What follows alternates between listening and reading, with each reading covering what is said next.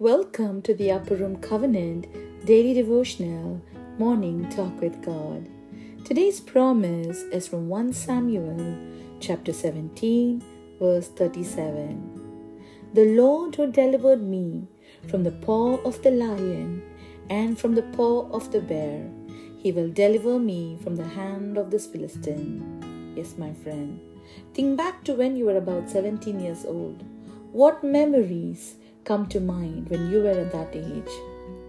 Some of us might refer to those years as the drama years, when we were in our teens and thought we knew everything, all to realize later in life how little we actually knew. But David, even in his teens, radically loved the God of Israel. Although he was the youngest in his family, he had the boldness to knock down a 9-foot giant with one swing of a slingshot. He had such great faith that he knew God would deliver him from the hand of this enemy, Goliath. We read in 1 Samuel, David said to Saul, "Let no one lose heart on account of this Philistine. Your servant will go and fight him." Are we bold enough to believe that we serve the same God as David, who is able to defeat giants on our behalf? David was able to speak so confidently about God's power because he helped him defeat a lion and a bear while he was tending sheep in the wilderness. There is a praise of David written in the book of Psalms 144, and it says, "Praise be to the Lord my rock, who trains my hands for war, my fingers for battle.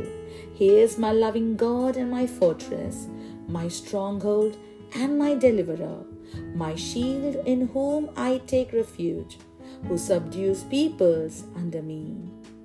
Whatever Goliath problem you're currently facing, beloved, something huge, something that overwhelms you, causes anxiety, and seemingly cannot be conquered.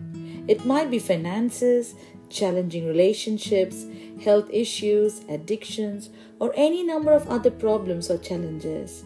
Know that God will help you overcome your current circumstance because He has helped you overcome your past hardships, because God is faithful. So cry out to God, my friend, with warrior faith, and remember that He can conquer the giants in your life. Whatever your Goliaths are, have a great faith like David, and surely victory is yours. When God can knock down this Philistine, He can knock down any Goliath in your life. Amen. Let's pray.